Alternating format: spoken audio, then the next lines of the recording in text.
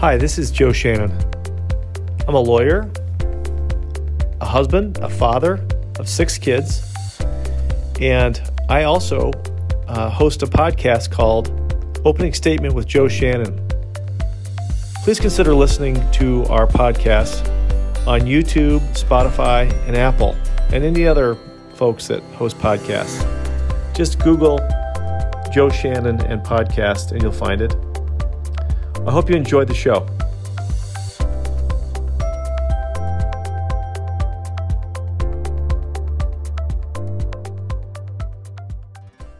The administrative staff working from there as well. We've decided that we're not going to check mail even at this point at that building, because most things are available by email. We've been alerting all of the opposing counsel of this. We've been making sure that we have all clients aware of how we're operating, and we're just doing our best to keep people isolated. Well, safety first for your team sounds like the approach that we're doing here up here in Chicago. All of us are working remotely, and we had them set up to have a home office. And I tell our clients that 98 or 99% of what we do for them comes outside the courtroom, so we're not missing a beat. But this is a good challenge for the new reality for your team, isn't it? It is. And what you mentioned about 98% not being done in the courtroom is quite true. I mean, that's where we are trying to get an advantage right now. Is there's a lot of things that we can't do because of this, but that's freed up time to get prepared so we can hit the ground running as soon as this lifts. In particular, we're getting all of our jury charges for all of our cases done. We're getting all of our motions in limine, getting the pretrial orders, basically all of the stuff that puts our cases in a posture to be ready to go for trial, so that we can tee them all up right after the courts reopen. I can't tell you how thrilled I am to be able to talk to you and to share. For people that don't know Ben Brodhead from Atlanta, Georgia, you are listening to, and he's a pretty humble guy. He'll probably dispute me. You're listening to one of the best trial lawyers in the country. And I wanted to kind of get some background on you, Ben. I know it's been quite a road for you. And I wanted to kind of get into introducing who you are as a person. First of all, could you introduce folks as to where you were born and where you grew up?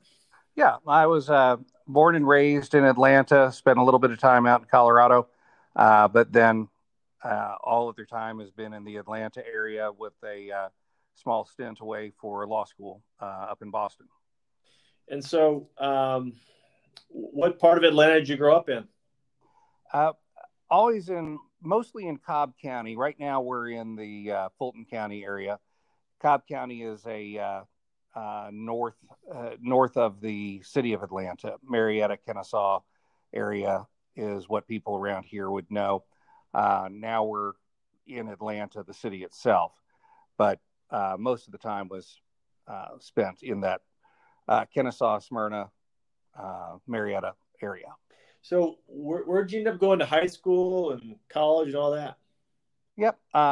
Attended Campbell High School, and left there a little bit early, and ended up going into business for myself, doing a couple of different ventures, and then went to Kennesaw State College.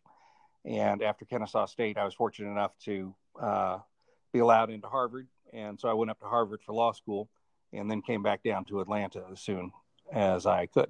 Hold on a second here.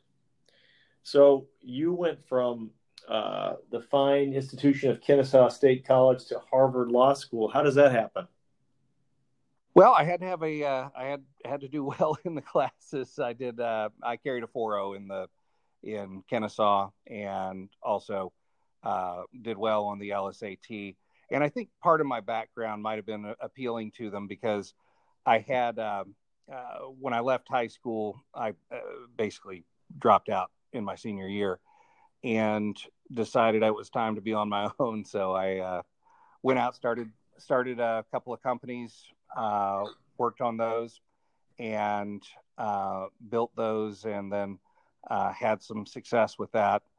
And then when I went to undergrad, I went through Kennesaw in 2 years rather than the 4 years to get the 4-year degree. So I was taking a lot of extra classes. And I think doing those extra things probably helped me a lot as far as getting in. What kind of businesses are we talking about? Well, one of the things, actually a funny one, is started out doing door-to-door sales. Actually did the most ridiculous product you could ever imagine, but for some reason it would sell, was a vibrating massage pillow that you would go into a business. You'd carry this, you'd tuck it behind your arm so nobody could see it, and then you'd walk in to whoever's at the front of it and said that, hey, I was just showing this to some people next door, and they said that you might like to see it also, and you ask them to lean up, and you set it behind their back. They'd lean back on it, and it would start vibrating. They'd either jump or they would say they enjoyed it, they liked it, and then sell those door to door to people. From there, went into doing leasing, equipment leasing. I had a couple of friends who were doing this, and they showed me what they were doing, and so I did that. This was back at a time in the 80s when we were laying a lot of fiber optic cable. So some machines that were out there were ditch witch trenching machines, and we would we'd have people from the salespeople who were selling the machines who couldn't get their customers qualified to buy the machines because the customers didn't have any financials or anything like that.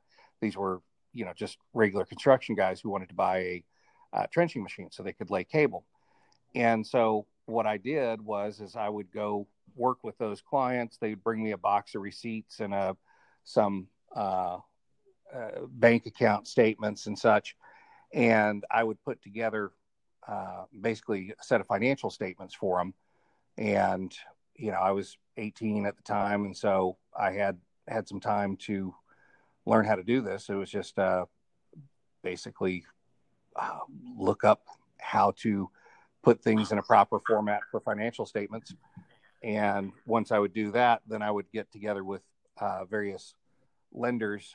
There were different banks, different corporate lenders that would allow you to place the lease with that corporate lender, and then they would pay you a percentage of the deal. And so I built the company from that. And then there were a few others in there as well.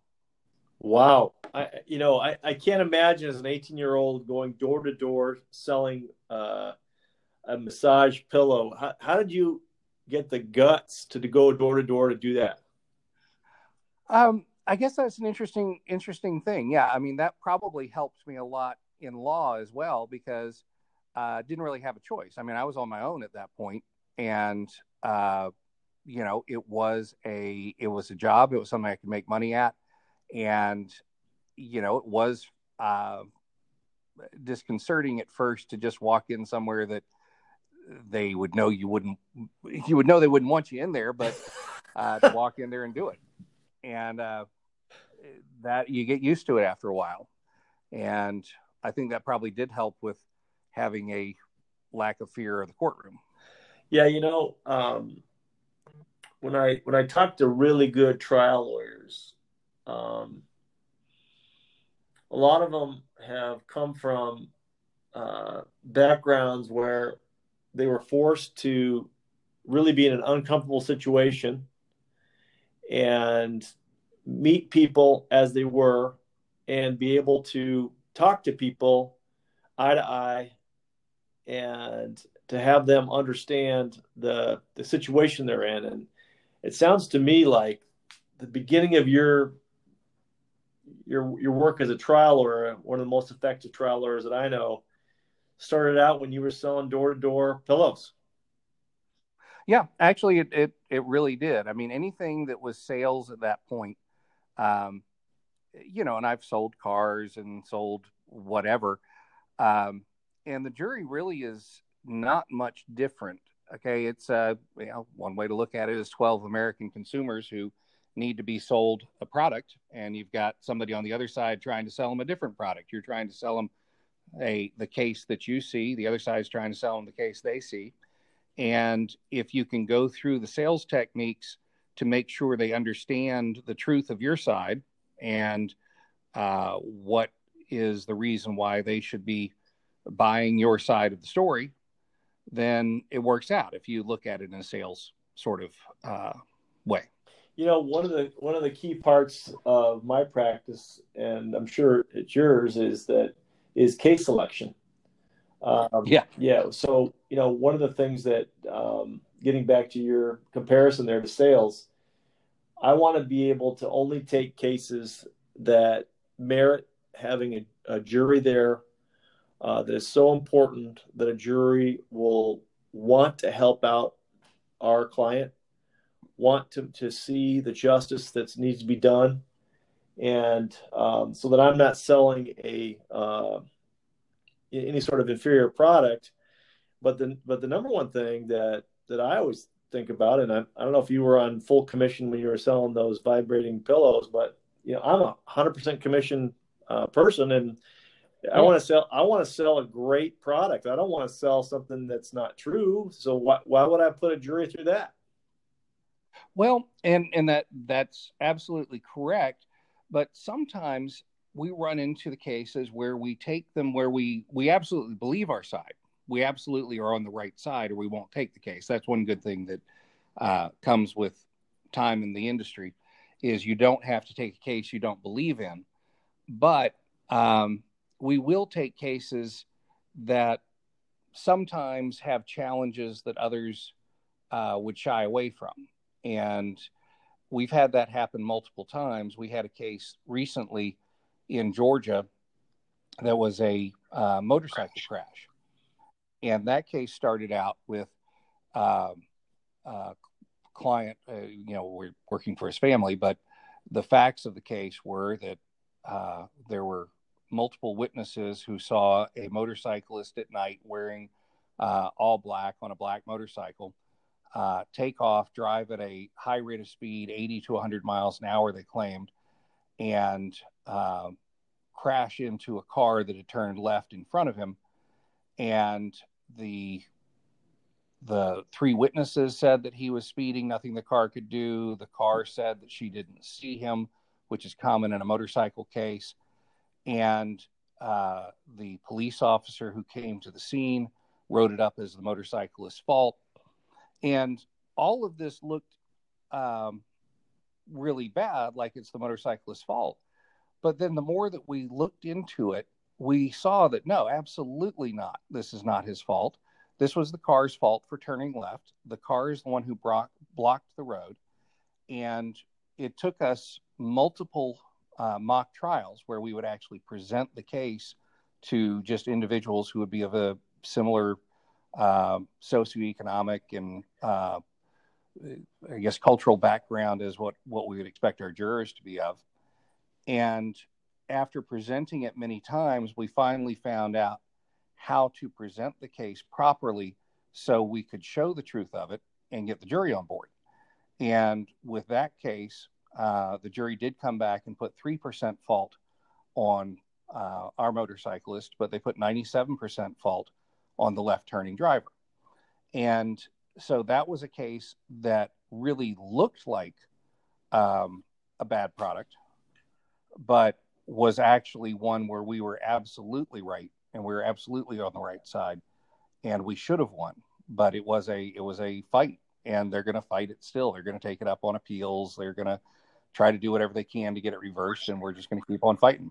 Well, you know what? I think that's a really good lesson for lawyers out there. A number of my cases that we've taken in at our firm, 3 or 4 other law firms have turned down because my feeling is that when we get the case in, we want to do a really great investigation to find out what we know what the product's about. And a lot of times on a surface, a case like you're talking about there doesn't seem like there's much, but after investigation like you guys did, you found out that, hey, the one that caused this, the primary cause of this, is a left turning person that blocked the right of way for the driver, and there's there's no eyewitnesses that actually saw the person driving at the time of the crash. Is that right? Well, actually, it was what we were able to do is we were able to challenge the witnesses' versions of it, and this is technical law stuff. I don't know if your audience likes the ins and outs of going into proximate cause arguments, but this was one where the witnesses all said that they saw it right as it happened. It was at night, though, so since the motorcycle was way ahead of them, they wouldn't have been able to judge speed.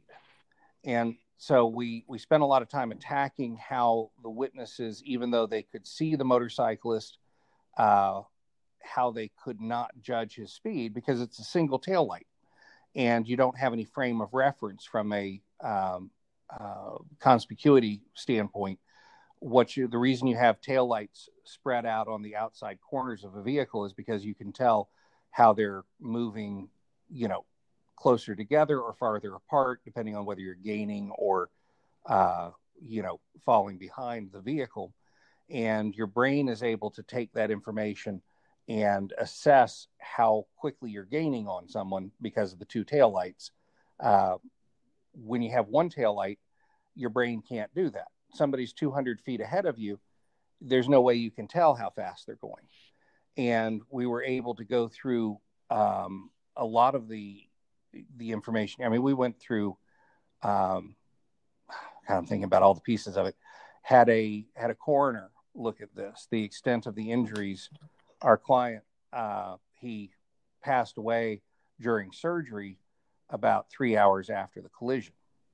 And if he would have been going 80 to 100 at the time of impact, that's not survivable. That's instantaneously you die at some speed like that. We got from jurors that they only saw a flash of the brake light, which means there wouldn't have been enough time for it to actually show any reduction in speed, meaning that the impact speed would have been the same speed he was traveling before impact, and not a product of him putting on a lot of braking. We had a reconstructionist who was able to say that the motorcyclist would have been going at the speed limit of 55 at the time of impact.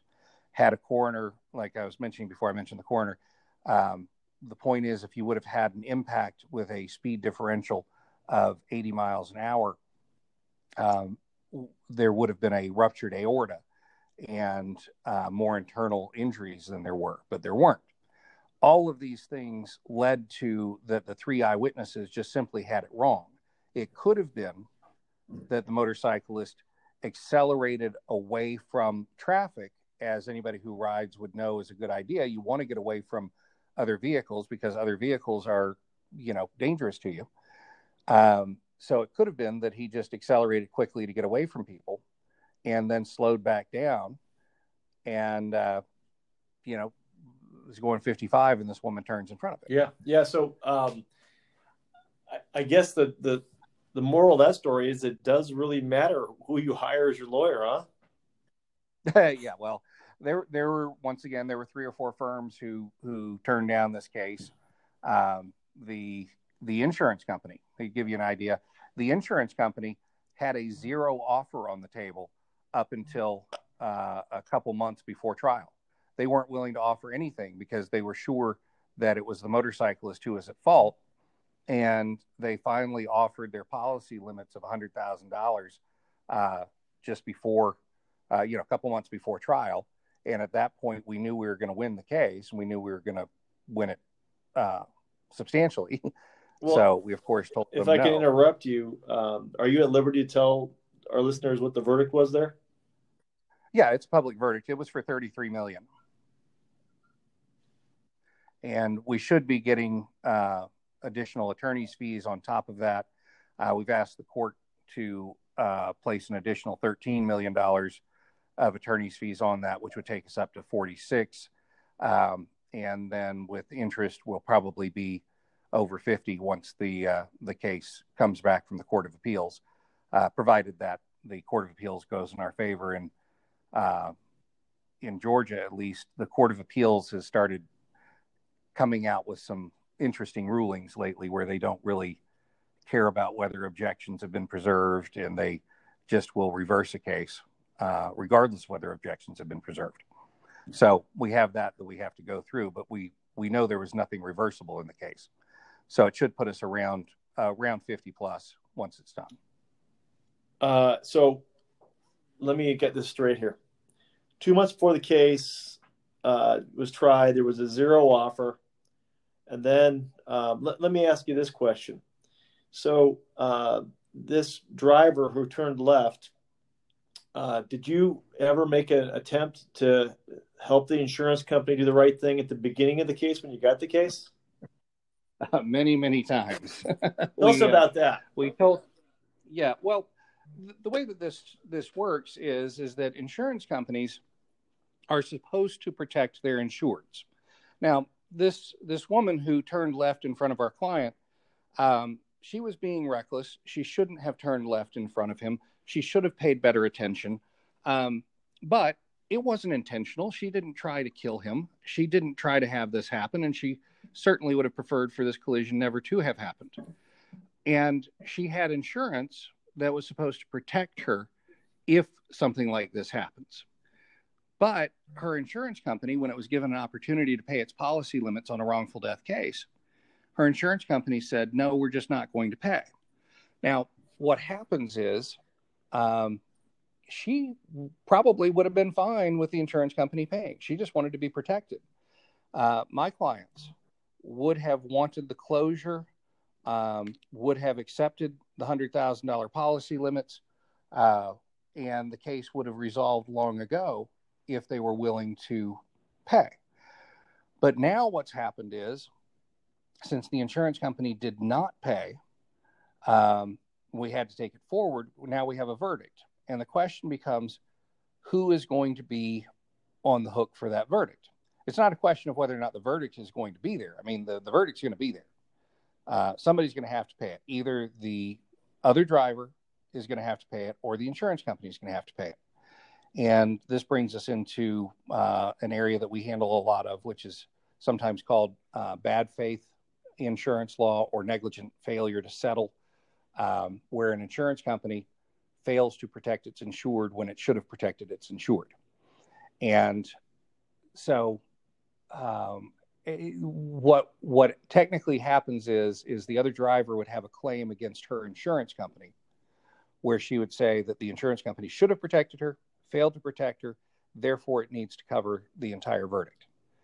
And I think this is one of those cases where it's very proper, because the insurance company decided to take a gamble, and it tried to take a gamble on how a wrongful death case would go with a left turning driver and a, super nice person, super nice family who were just devastated by this collision.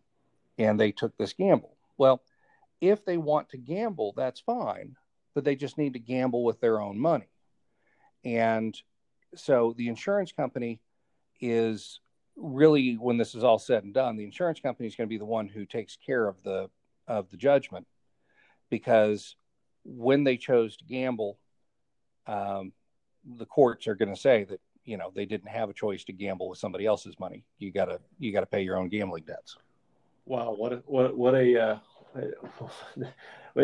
I'm sitting there listening to that, and you said that you gave them many opportunities to try and resolve the case. I'm wondering if they're looking at their claim file now and trying to figure out why they didn't resolve the case a long time ago. Because they didn't believe they were drinking their own Kool-Aid. I mean, it was really kind of funny. The offer was made. First offer was made years earlier. Okay. And actually, I think multiple firms had looked at the case, and they had, each one of them got turned down, same way as we did at first. Each one of the other firms had contacted the insurance carrier, said that, we want to resolve this. The insurance carrier says, no, it's a motorcyclist's fault, and they're not going to pay. and it came to us. We went through it, figured out what had happened, explained it all point by point to the insurance company in a very detailed letter saying why the car was at fault, what the speeds were involved, what the timing was, how much time our motorcyclist would have had to recognize and react to the left turning vehicle. All of these factors we put into the initial letter. It was interesting when I went back and I looked at the initial letter after trial. I mean, it was almost identical to my closing. It had everything laid out just like we did at the case. And so they had all of this information. They had full information, and they just chose not to believe it. They chose to go with their own theory of what would happen rather than go with the physical evidence, the science, the facts that were really indisputable. They wanted to go with, no, we just don't want to pay. You know, and I'm absolutely fascinated by that verdict, and I'm rooting for you from the sidelines on that. But let's switch gears now. I want to know how a guy that was a full commission door-to-door salesman when he was 18 years old ends up being a guy that gets verdicts for 30, 40, $50 million. How does that happen? A lot of work. I mean, really, it's the whole thing comes down to a lot of work, and it is a passion of mine. I mean, I think about this stuff pretty much nonstop. I also think that all the background has helped me. I've interacted with a lot of people who are the normal jurors who, you know, that's my background is with real people. You have a lot of these defense attorneys who, you know, they grew up in a fairly privileged background. They went to good schools the whole time. They didn't have to live in their car, let's say, for some of the time that I did. Well, hold on a second. You lived in your car? Well, when I left high school, I dropped out of high school and I had a 66 Impala that I bought from a couple of friends. That was bought it for $90, and that was my home for about 4 or 5 months after I dropped out of high school. You're talking about the Impalas that got the bed in the back for carrying around stuff? No. That's a different one. That's like a Ranchero or a El Camino. No, I'm talking about an Impala is the 4-door sedan, and the friends they bought this car, planning on taking out the back seat, putting in a curved couch and a wet bar, and they were going to do all this stuff to it, and they got as far as cutting out the back seat, but that's where that effort stopped. They were going to do their own body work on it, but they didn't understand how body work was done. So where the big dents were on it, they filled it in with Bondo. They didn't pull the dents first and then put the thin layer of Bondo on it to smooth it out. So it had stucco on the side of it. They had lost the keys for it. So I had to take a fan switch out of a Camaro, and I had wired it with that, where it had a high was start, medium was run, low was accessories, and off was off. And so had it set up with that switch dangling down out from under the dash. And I kind of understood losing keys, but they had also lost the steering wheel for the car. And I had to ask them, how do you lose a steering wheel? And they both just kind of gave me a blank stare.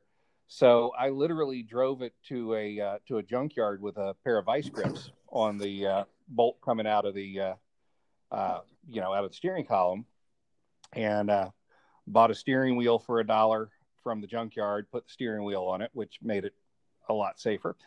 Bought a radio for $1 also, and wired that from under the dash so that I could have a radio with a speaker just sitting on the hump in the center. And and that was my $92 investment that was home for a few months after I left high school.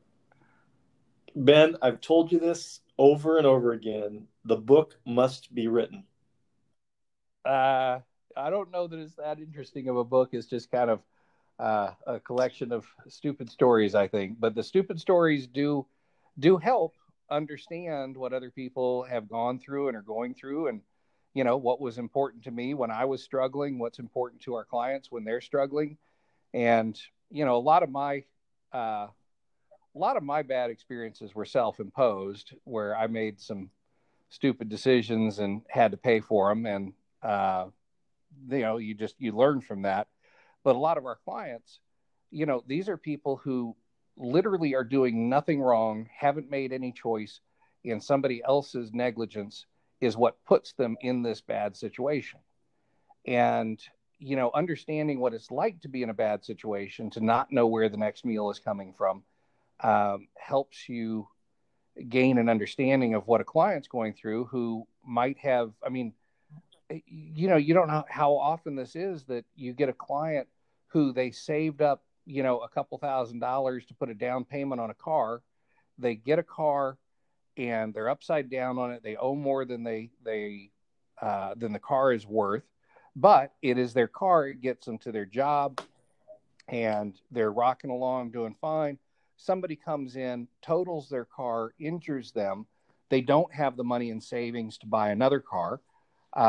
They have an insurance company who tries to decline the case, tell them, no, we're not going to pay you anything, or we're not going to pay you enough, or we're certainly not going to pay enough to pay off the car. And so they've got a debt from the car. They have no transportation. They can't get to their job. So they lose their job. They're injured. They're trying to get medical treatment. They can't pay for their health insurance. So they lose their health insurance. They don't have money coming in from the job that they've lost because of this, and they can't pay their rent. And here they are in this horrible downward spiral where they have nothing and are on the verge of homelessness, or on literal homelessness, all because they happen to be sitting at the wrong stoplight. And this is something that if you have experienced some of these things, it lets you understand what these people are going through, and it gives you that real passion and desire to try to help get them out. Because I mean, I've lived it. I know what it's like. And I've also found ways to, work up from there. And so some of it's giving those clients strategies, how to deal with things the best they can until the case comes through, how to go about getting the treatment that they need, how to go about, making ends meet when it doesn't look like it's possible. And so we'll do a lot to try to help the clients get by when they're in these horrible situations. So tell me what it was like for a kid from Georgia. Did you drive that Impala up to Massachusetts? No, how'd you get up there? Well, the what I did in college down here was I would go to auctions and I would buy cars and sell I'd fix them and sell them. I got good at doing auto work, and so there were a couple auctions in Georgia. I could go into the auction. I would buy an old car, and generally I'd look for something that had some sort of mechanical problem that would kill the value, but I'd know how to fix it and resell it. And so I would buy and sell cars to get through school. And so once I left college, I had my couch and a bed and end table and a coffee table, and loaded those up in a small U-Haul and went up to Boston for law school. And then 2 years in college. Did you spend the whole 3 years at law school, or did that take a year? Yeah, they wouldn't let you accelerate it. They were Harvard was pretty strict about that. And then when you got out of Harvard, just tell us about your law practice. What did that consist of? Well, I went first job out of law school. Well, actually, in law school, I did a internship with the Fulton County Public Defender's Office. I wanted to once again be in a sort of with real people who needed real help, and so I did that and got a taste of that. But then I went to a large international firm, Paul Hastings, Jofsky and Walker in Atlanta. They had an Atlanta office at that time, and went there. I was planning on being there a minimum of 3 years. And so when I started, I was like, this is not for me, being a junior associate and, answering to people at all. And just, and then I got to the point where I thought, okay, well, let's just make it 1 year. If I can make it through 1 year, that's good. And then at that point, I was like, well, I don't know that I'm going to learn more in 1 year than the 4 months that I've already been here. And so I left and hung out a shingle at that point, and, went out to do personal injury law. And what year was 1998. Started in February of 98. Okay, so for 22 years, Correct. You've been your own boss. And how's that law firm experience worked out? It's a lot better being my own boss. I'm only semi my own boss. I have she's not an attorney, so I can't call her a partner, but she runs the business side of it. Her name is Holly Clark. She is the person. She's been with me for 20 of those 22 years, and she has made it where all I have to do is practice law. So she handles all of the, a law firm is a business, and most lawyers don't recognize this about themselves, but most attorneys aren't really great business people, and so in running it as a business, she handles all of the business side of it, and I handle the law side of it. And then she does help out on some of the law stuff as well, but that made a big difference, having her run it. So I can't say I'm totally self-employed, because she does kind of order me around a bit. That's great. And then, so Holly's been running the business side for 20 years. You've been doing tell me, we're going to wrap this up pretty quick here. I just wanted, you told us some great personal stuff. I'll never forget the thought or the vision of you driving to the dump to get the new steering wheel with the pliers or whatever. That's something else. How about a defining moment? You've had a lot of them, because I've looked at your verdicts and I'm like, how does the guy do this? But give us a defining moment in your career for your profession, as far as somebody you've represented. It might be something that would never be out there that would matter as much.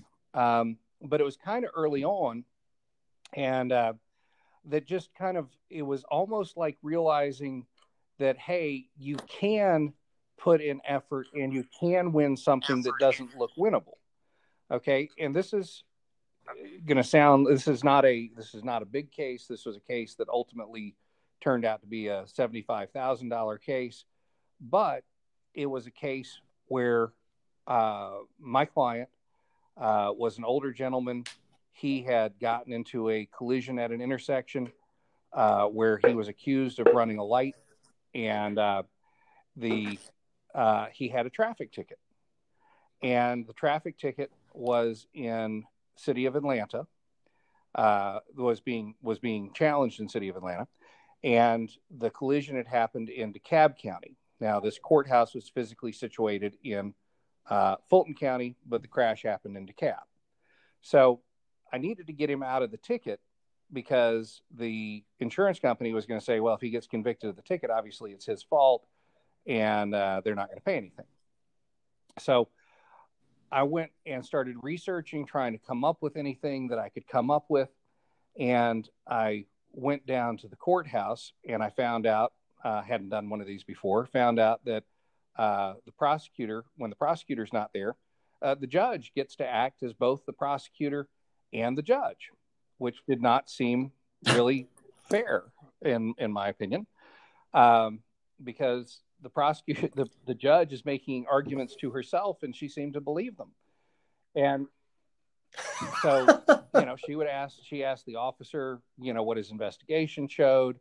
And I was trying to, I cross-examined the officer about this, that he wasn't there. He didn't see it. And he said, yeah, but he could tell from, the positions of the vehicles, what had happened, and so forth. And then I said that they went through a couple of things with that officer, didn't go anywhere, but I felt okay about it. And then I thought that I'd be able to get out because he didn't have, enough firsthand knowledge. And they said, "Is there anybody else here?" And this person raises their hand. They said, "Who are you?" I said, "I was a witness. I was subpoenaed." And this guy gets up there and he says, "Yeah, I was stopped at the red light." And he literally said, I remember this from, 18, 19, 20 years ago. He literally says, "Yeah, I was sitting here stopped at a red light, and this other car was coming through, and all of a sudden, out of nowhere, this guy just comes through and hits him, runs the red light." I'm like, "Oh, that didn't go well." So, but I'd done some more research, and I started to say, "Well, Your Honor, I want to object to this because I want to move for a directed verdict." I got her to rest her case, the judge to rest her own case, and said that I want to move for a directed verdict. She says, "Why do you want to move for a directed verdict?" And she was almost like snapping her fingers and bobbing her head as she was doing that. And the other attorneys there, who were much more experienced and been around a long time, they were kind of snickering at me, trying to move for a directed verdict. And I said, "Well, an element of this case is you have to prove venue." And there wasn't any proof of venue. And she said, "It's City of Atlanta. It happened in City of Atlanta. That's venue." I said, "Well, but proof wasn't offered." And she said, "We know where it happened." And the other attorneys in the room, and there was a lot of them, they were kind of laughing at me. And I said, "Well, Your Honor, I want to bring up something from the Constitution. The Constitution says that you have a right to have your criminal trial in the county in which the crime is alleged to have occurred. And the crime here occurred in DeKalb County, City of Atlanta, and this building is physically situated in Fulton County." And the judge said, "That doesn't matter. It's City of Atlanta." People still laughing. And I pulled out a case and I said, "Your Honor, I want to direct you to King v. State from, maybe 100 years earlier." And I said that based on this case, Supreme Court of Georgia, it upholds that it's got to be physically in the same one. And I pulled out a case and I handed it to the judge, and all of the people who were snickering, they stopped snickering. They're just kind of looking, saying, "Wait, what's going on here?" And they see the judge looking grumpier and grumpier as she's reading it. And my client was old and confused. He was in his late 70s. He was not really that much with it. And she looks down from the bench at me and she says, "Counselor, there comes a time when people should not be driving anymore. I think your client is at that point where he should not be driving anymore. And if I had venue in this case, I would be finding him guilty. But apparently I don't have venue, so I have to dismiss." And all those other lawyers started scrambling around, looking through all their stuff, trying to figure out, what they had been missing and if they had anything that they could do with their cases on that.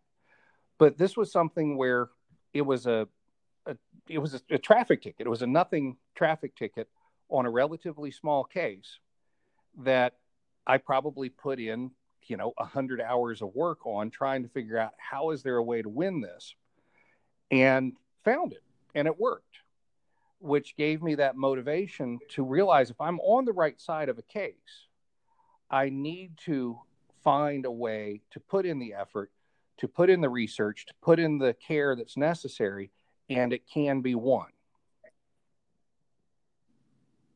Wow. I love that story. I tell that to my guys, and the folks that work here. I tell them, "Hey, listen, there's an answer out there. We're on the right side. Let's go find it." That is just a great, and it's true. I love that story. I like that's a defining moment. That was about 20 years ago, absolutely. Huh? And it was a long time ago, and I hadn't really thought of that as a defining moment until you brought that up. And then it just crossed my mind that was very early on in the career that made me realize, okay, it is possible to win things when people think it's impossible. That's great. Well, this is a guy that makes the impossible possible, Ben Brodhead. And in the Atlanta area, if you're looking for him, just Google Ben Brodhead. That's Brodhead. Fella that was living in his Impala while he was in high school, going selling pillows door to door, and is now probably one of the finest trial lawyers in the USA. Thank you so much for joining us, Ben, and I'm hopeful that you'll come back and tell us some more great stories down the road, especially about, I want to find out how it ends up in the appellate court with that case here. Thank you so much for having me. Okay, bye-bye. All right, take care, Ben. Thank you for listening to the opening statement with Joe Shannon. You can find us on the internet at shannonlawgroup.com or telephone our office at 312-578-9501. Have a terrific day.